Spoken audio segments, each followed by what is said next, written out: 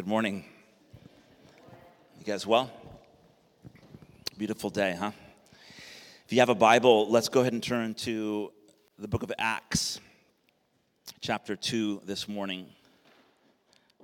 Last week, we started our summer teaching series that we simply entitled, Where the Wind Blows, which is a phrase taken out of John chapter 3. Jesus, he's describing to a man named Nicodemus what it means to be a part of the kingdom of God. And he begins to talk about a spiritual rebirth, and he talks about the Holy Spirit.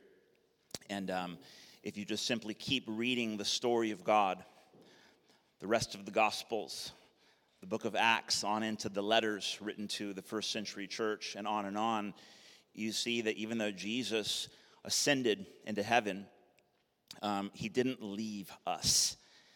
He sent another to be with us and to live in us, and that is God, the Holy Spirit.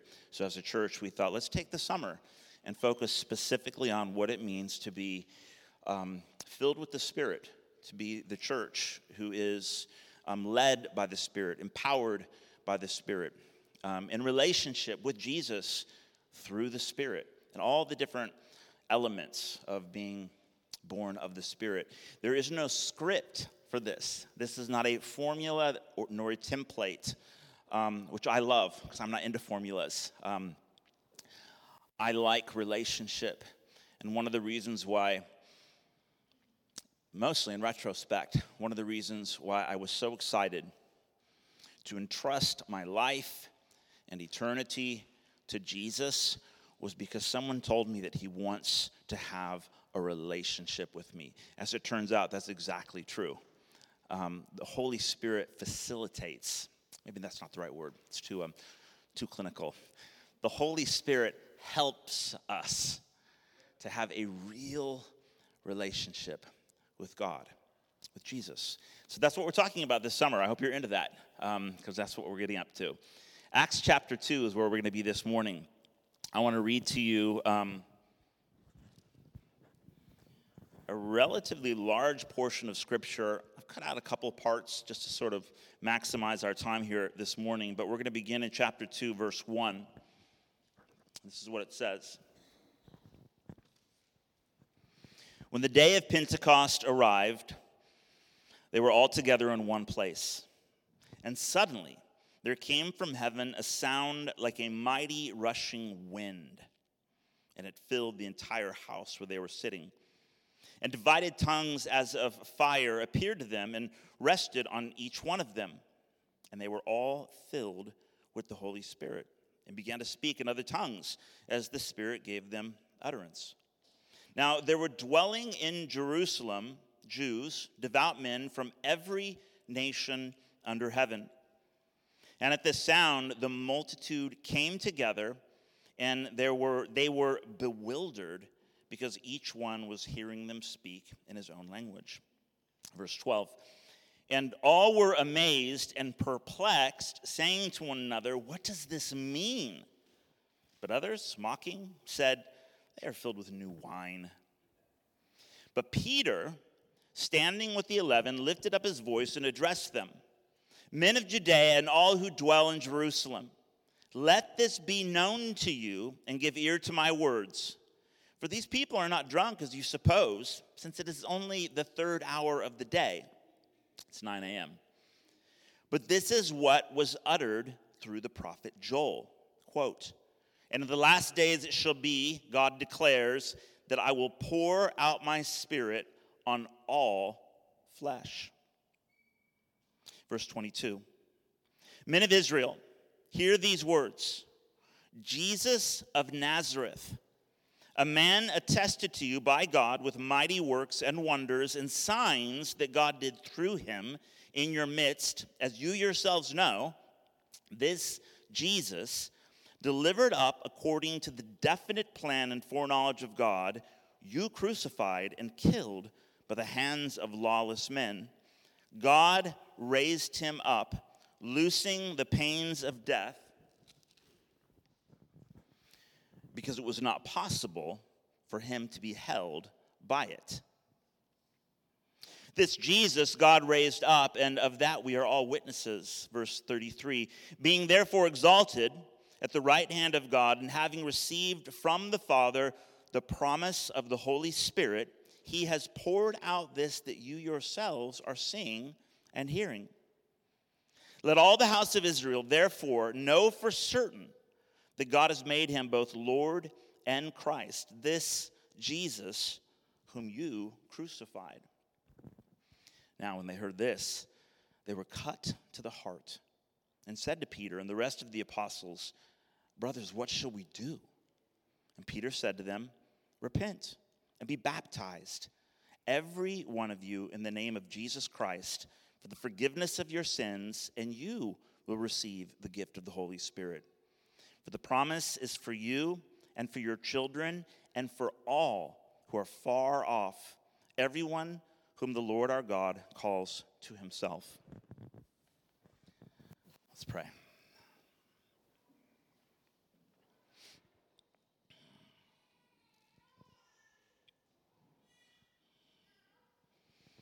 Heavenly Father, thank you for your word. Pray that this morning as we turn our attention to you, Lord, would you help us to fix our eyes on Jesus?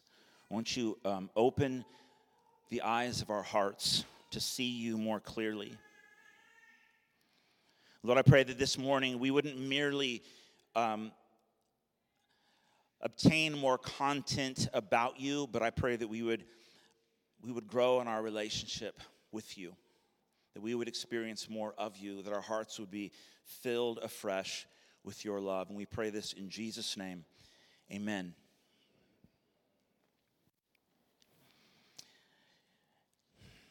Verse 12 says, and all were amazed and perplexed, saying to one another, what does this mean? What a great question. What does all of this mean?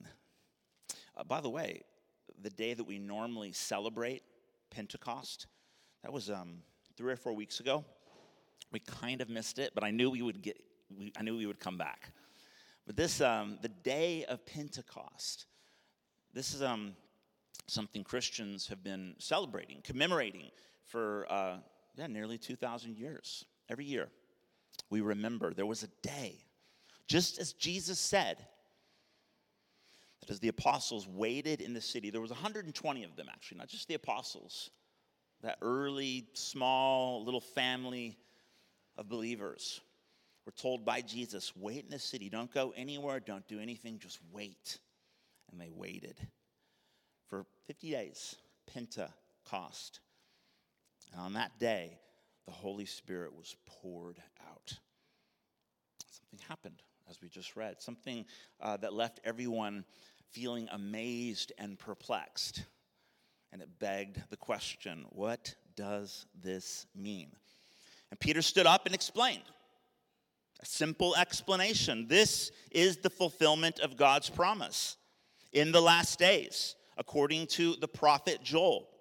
His promise to pour out his Spirit on all flesh. And he has done so through Jesus of Nazareth, the man who died for the sins of the world. And yet because he was without sin, death could not hold him down. He was raised up unto new life, elevated to the seat of supreme authority, and has begun pouring out the Spirit, as they could all see and hear on that day of Pentecost. That's what's happening. That's how we make sense out of this moment. And this Jesus was the long-awaited Savior that they had all been hoping and waiting for. And this was also the Jesus that they had crucified. And they were cut to the heart. Verse 37, and when they heard that, they were cut to the heart and said, what shall we do? And Peter, of course, as we just read, says, repent. Turn to Jesus. Turn away from whatever you were trusting in. And based on the context, these are all religious people. Perhaps turn from your trust in personal piety. Turn away from the identity that you have constructed from national identity. Turn from whatever it is, that thing that you were once trusting in, and turn to Jesus, because he is in fact the Messiah. And you crucified him. Now you need to trust him. Turn to him. Be baptized. This is we'll talk more about that in a minute. And receive the Holy Spirit. This is a gift. This is the promise of the Father given to anyone who would say, yes, please, fill me, change me. I want to experience life in the kingdom. Simple, right? This is what's happening. A simple proclamation with far-reaching implications.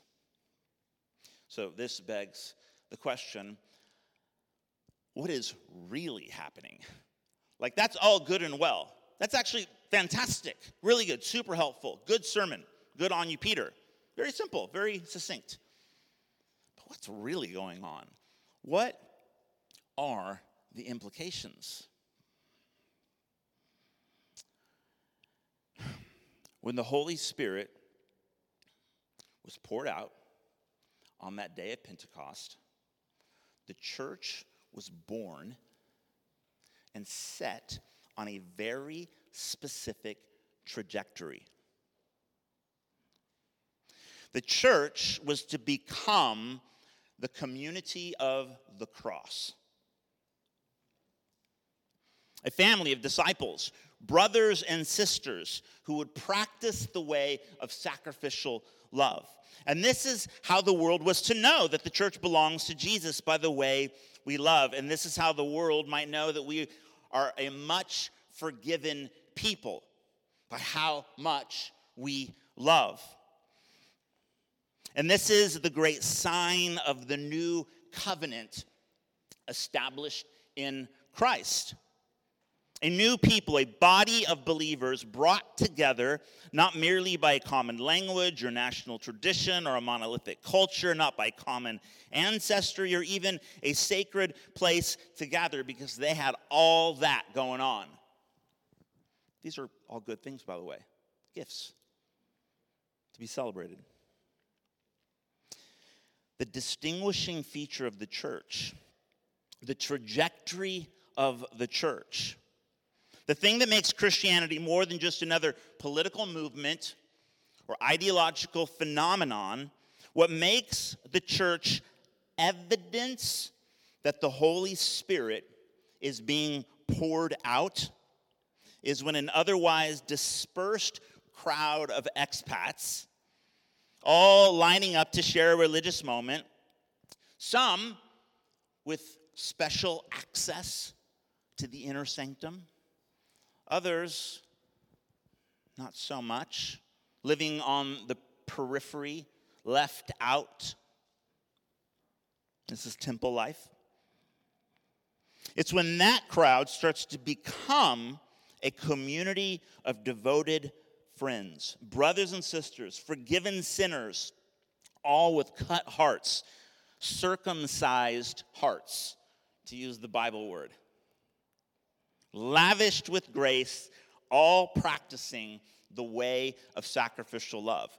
That's what's happening on the day of Pentecost. The church is born and set on a very specific trajectory. A community is formed.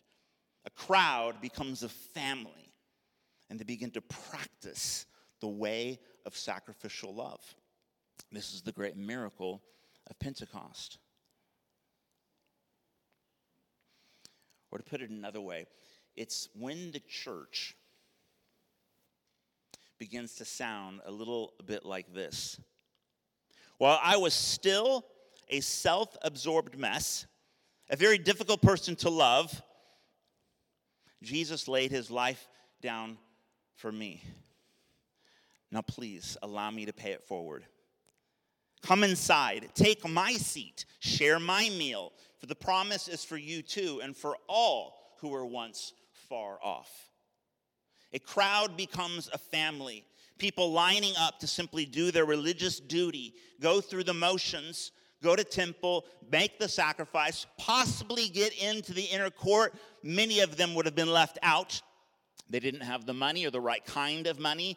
They weren't from the right place. They didn't speak the correct language. There was a very sophisticated stratosphere of in and out happening in the temple.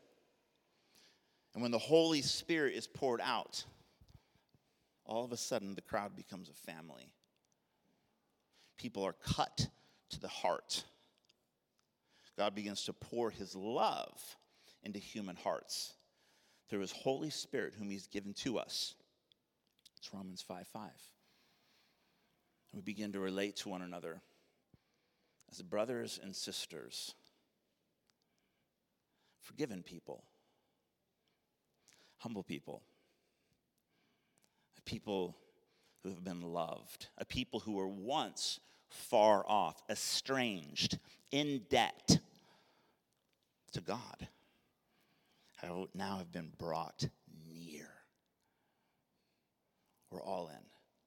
We're all invited to the table. We all get to experience closeness with God and others. Or you could describe it this way. And they devoted themselves to the apostles' teachings and the fellowship, to the breaking of bread and the prayers, and awe came upon every soul, and many wonders and signs were being done through the apostles, and all who believed were together. And they had all things in common, and they were selling their possessions and belongings and distributing the proceeds to all, as any had need.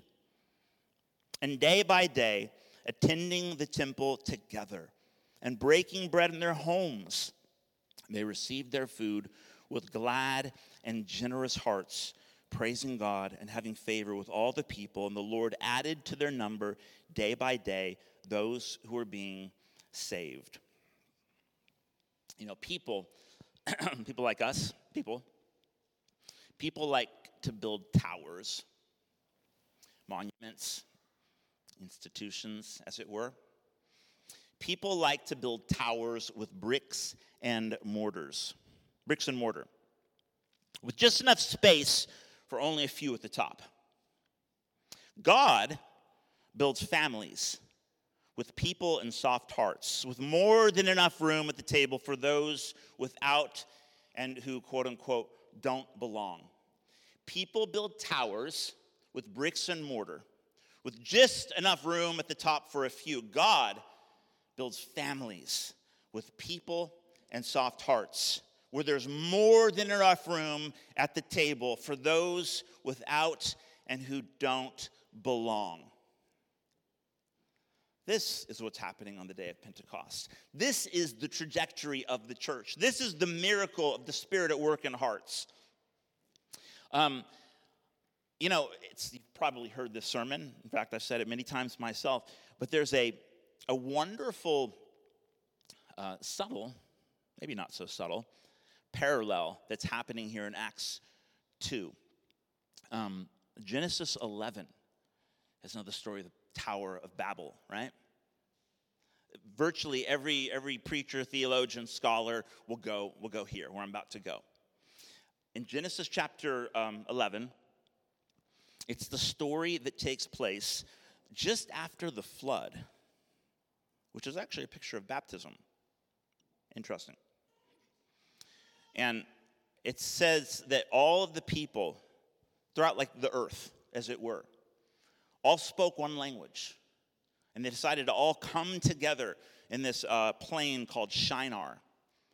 And they had it in their mind to build a city with a tower that had its top in the heavens. And they said, let's build this tower and make a name for ourselves. Otherwise, we're going to be dispersed across the earth, and it'll be hard to survive. And so they unify. They have a unifying vision, they have a unifying language, and they all come together because they're trying to survive, and they build this tower. And they know intuitively we've got to build up. We've got to somehow reconnect with God, our provider. And they start to build this tower. And we're told that God sees what the humans are doing and decides to come down and take a closer look. We're told explicitly, God comes down They're building up and God's coming down. And he's like, look at these humans go. At this rate, nothing will be impossible for them. And so God says to himself, he says, let us confuse their language so that they'll be dispersed. And he does, and they end up abandoning the building project. And they're scattered throughout. Now, on face value, you're like, gosh, God, give a human a break. They're trying to get by. They're trying to build a family. They're actually trying to make their way back to you. And you come down and like a kid who's jealous of the cool thing you're building is just knocks it down. One could read it that way. The very next chapter, Genesis chapter 11, God meets with a man called Abraham. It's a very small family, just him, his wife, Sarai. He has a nephew named Lot. And God begins to patiently, systematically work with a family. He says, I'm going to bless you with kids. If you'll trust me, very key, you got to trust me. Don't start building towers again. Just listen and obey. Trust me. And through your family, I'm going to bless all the families of the earth. I will be your God. I will be your provider. I will bless you through a family. God's not anti-unity. In fact, to the contrary, Jesus' prayer in the upper room just before he finished his mission and made a beeline for the cross, prayed that we would all be one. That's the high priestly prayer. That God's people, his followers, disciples would become one. We would be a real, healthy, united family. That's his prayer. But he wants unity to be done in a very specific way. Because we can build towers, we can build monuments. Heck, we can build giant churches. A mega church. How about that? So we become a mega church?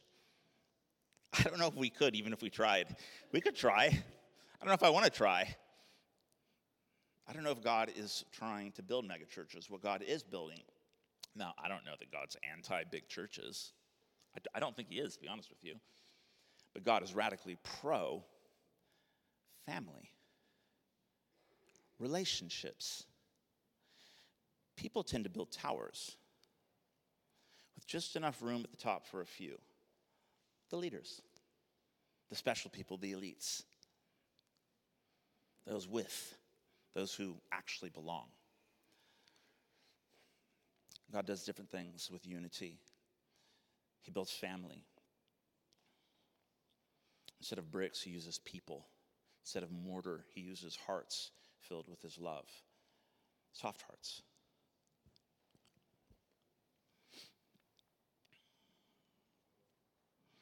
We are becoming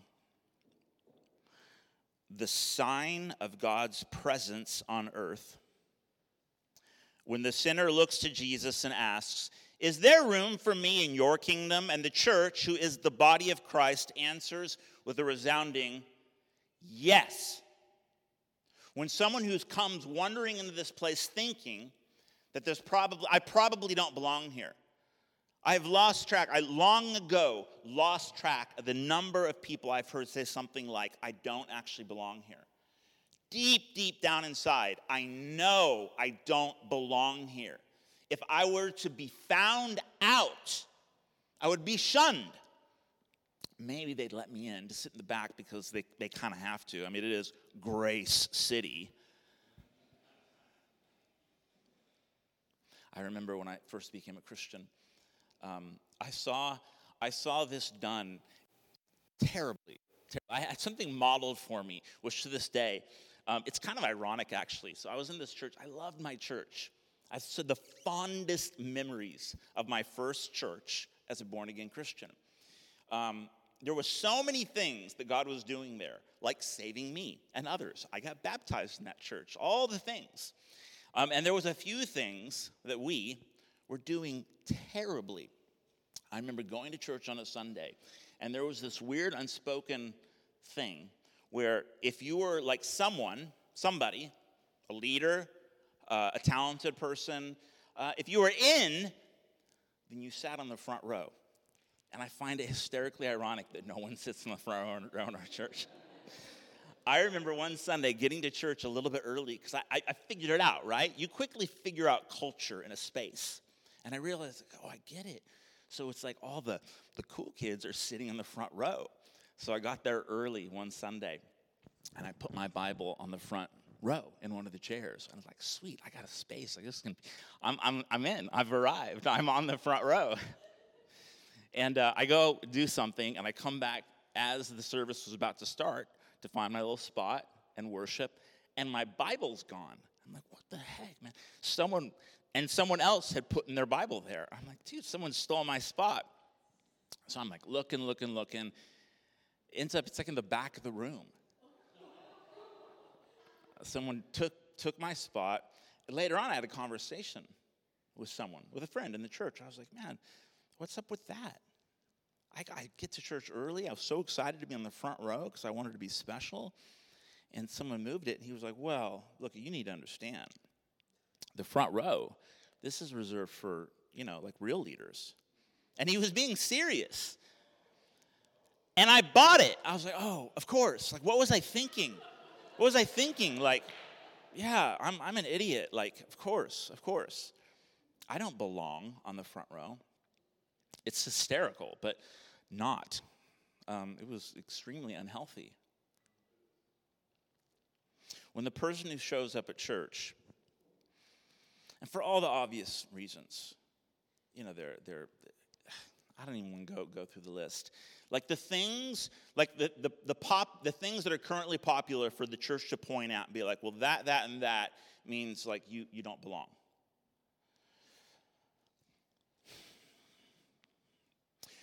When the person who knows they don't belong shows up and musters the courage, like that criminal dying on the cross next to Jesus. Jesus, is there room for me in your kingdom? Jesus, remember me when you come into your kingdom. Is there room for me? And the body of Christ responds with a resounding, yes, you belong. You belong. Come inside. There is room in fact, take my seat. Take the seat of honor. I'll chill in the back. I got something to do. I'm gonna go clean a toilet or something. I'll go serve.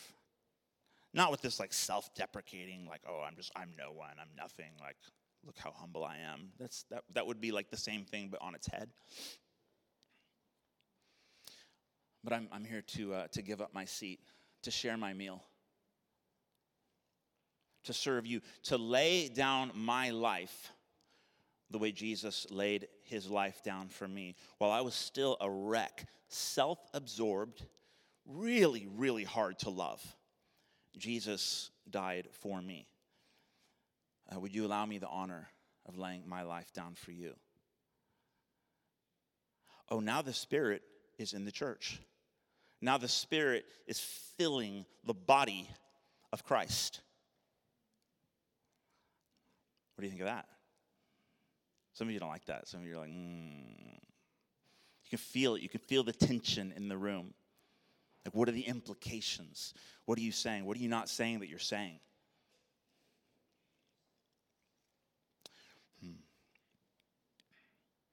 We are becoming the sign of God's presence among us when those who don't belong are invited to join us at the table.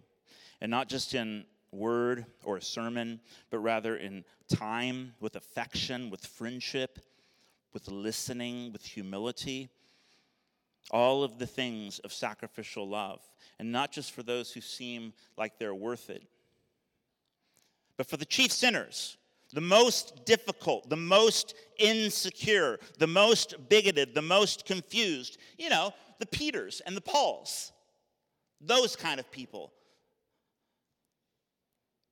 Now we experience the power of the Spirit at work in the body.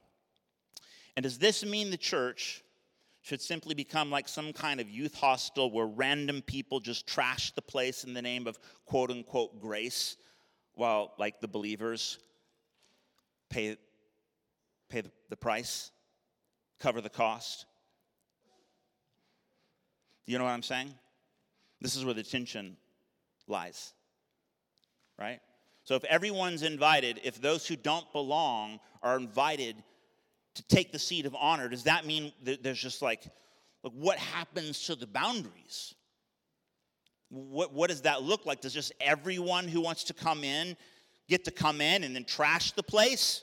And then morality is out the window, and standards are out the window, and holiness is out the window, and truth is out the window, and leadership is out the window, and authority is out the window, and like all of the things that are actually included a lot in the New Testament. Is that what we're talking about?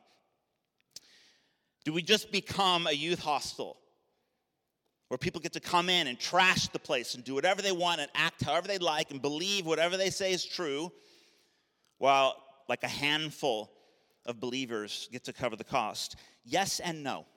Yes and no. Yes-ish, because if we are to embody the way of sacrificial love, if we are to take up the cross, let me be the first to tell you, that's going to cost us a lot. And as soon as we think, well, that's not fair, why should I have to pick up the tab? Why should I have to bear the burden of others? Well, welcome to Team Jesus. Welcome to taking up your cross.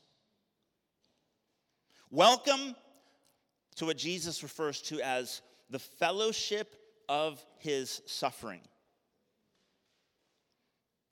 Suffering in the name of sacrificial love. Suffering as a demonstration of the gospel. So yes, and no, because genuine love always leads to discipleship. Where together we sit down and we open the scriptures. And we practice submitting ourselves to the authority of Jesus according to the word. So that means we all get in. We're all broken. We all get cut hearts. We're all confronted, lovingly confronted with, this is who God says you are. You're a sinner, just like me. And apart from God's grace, you will be judged, because you too, like me, were born as a child of wrath. And there will come a day when God judges the world and will deal with sin once and for all, whether you're alive or dead.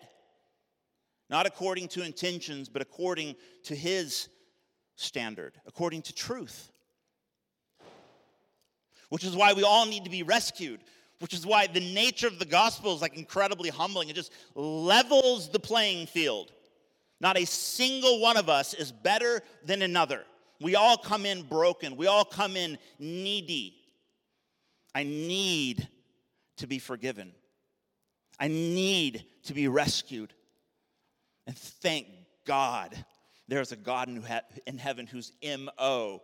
is to rescue people like me and you, and to love us, to lavish us in his grace. Begins to transform us. Begins to teach us to live life in a way that actually leads to abundance. Like real life, whole life, lasting life. Which messes with my politics, which messes with my economics, which messes with my sexuality, which messes with my... Help me. What does it mess with? Everything. Everything. Oh, and thank God. Thank God. I want Jesus to touch it all. Touch it, touch it, touch it. Heal it. Redeem it. Take the good thing that I'm attempting to deify, i.e., make a God out of. Touch it and put it in its proper order so that I might enjoy these things, that I might truly experience life in his kingdom. So, yes and no. Yes and no. The cross is costly, and genuine love always leads to discipleship.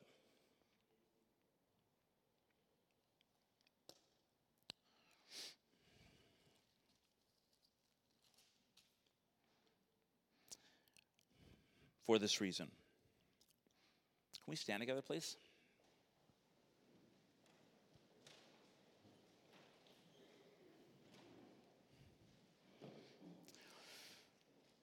For this reason.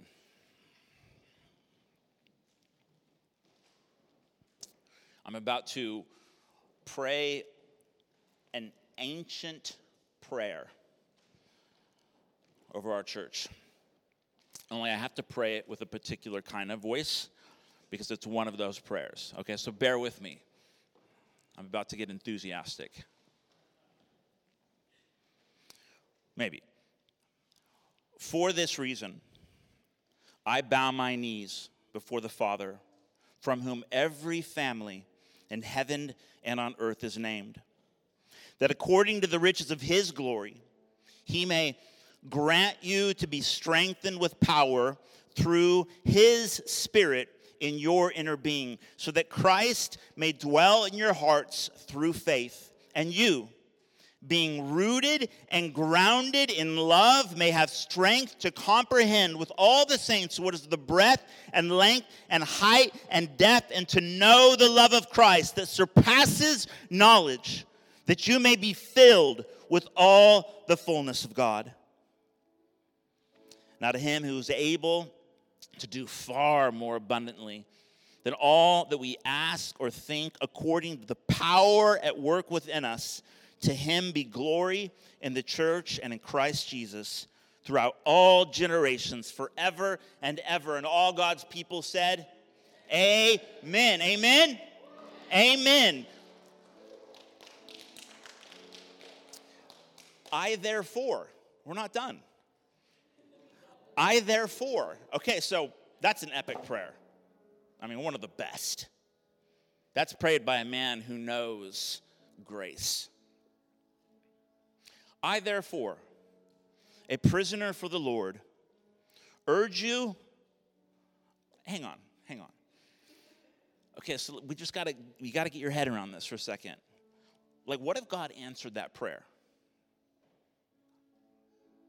I think you would. That's a biblical prayer. God answers biblical prayers.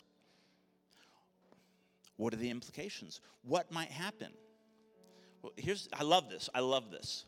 He prays this prayer. I therefore, since I know God will answer this prayer, and that the fullness of his power, his love, all the things, all the metaphors will become a reality in the church, I therefore, a prisoner of the Lord, urge you to walk in a manner worthy of the calling to which you have been called, with all humility and gentleness, with patience, bearing with one another in love, eager to maintain the unity of the Spirit in the bond of peace. There is one body and one Spirit, one church and one Spirit, just as you were called to the one hope that belongs to your calling, one Lord, one faith, one baptism, one God and Father of all, who is over all and through all and in all. Lord, help us.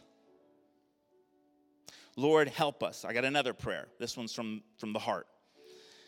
Lord, I pray that as you fill us with your Spirit, as you pour your Spirit out again and again and again, Pentecost wouldn't just be something that we remember. It would be a memory that compels us to lean in, to experience the kind of life that would demonstrate the reality of your presence here and now in our lives, in your church, in Grace City. Lord, and I pray that as you fill us with all the fullness of who you are, all of your power, as you pour your love into our soft hearts, Lord, I pray that you would help us to be a humble people, a patient people, a gentle people, that we would bear with one another. Lord, when we're being difficult, when we're not getting it right, when we're believing weird things and we're struggling with our identity and all of the things, Lord, I pray that we would bear with one another, walk with one another, speaking truth in love to one another, eager to maintain the unity of the Spirit and the bond of peace, Lord, that your church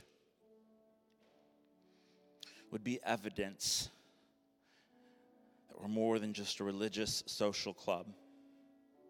Lord, we are your body filled with all of who you are. Amen.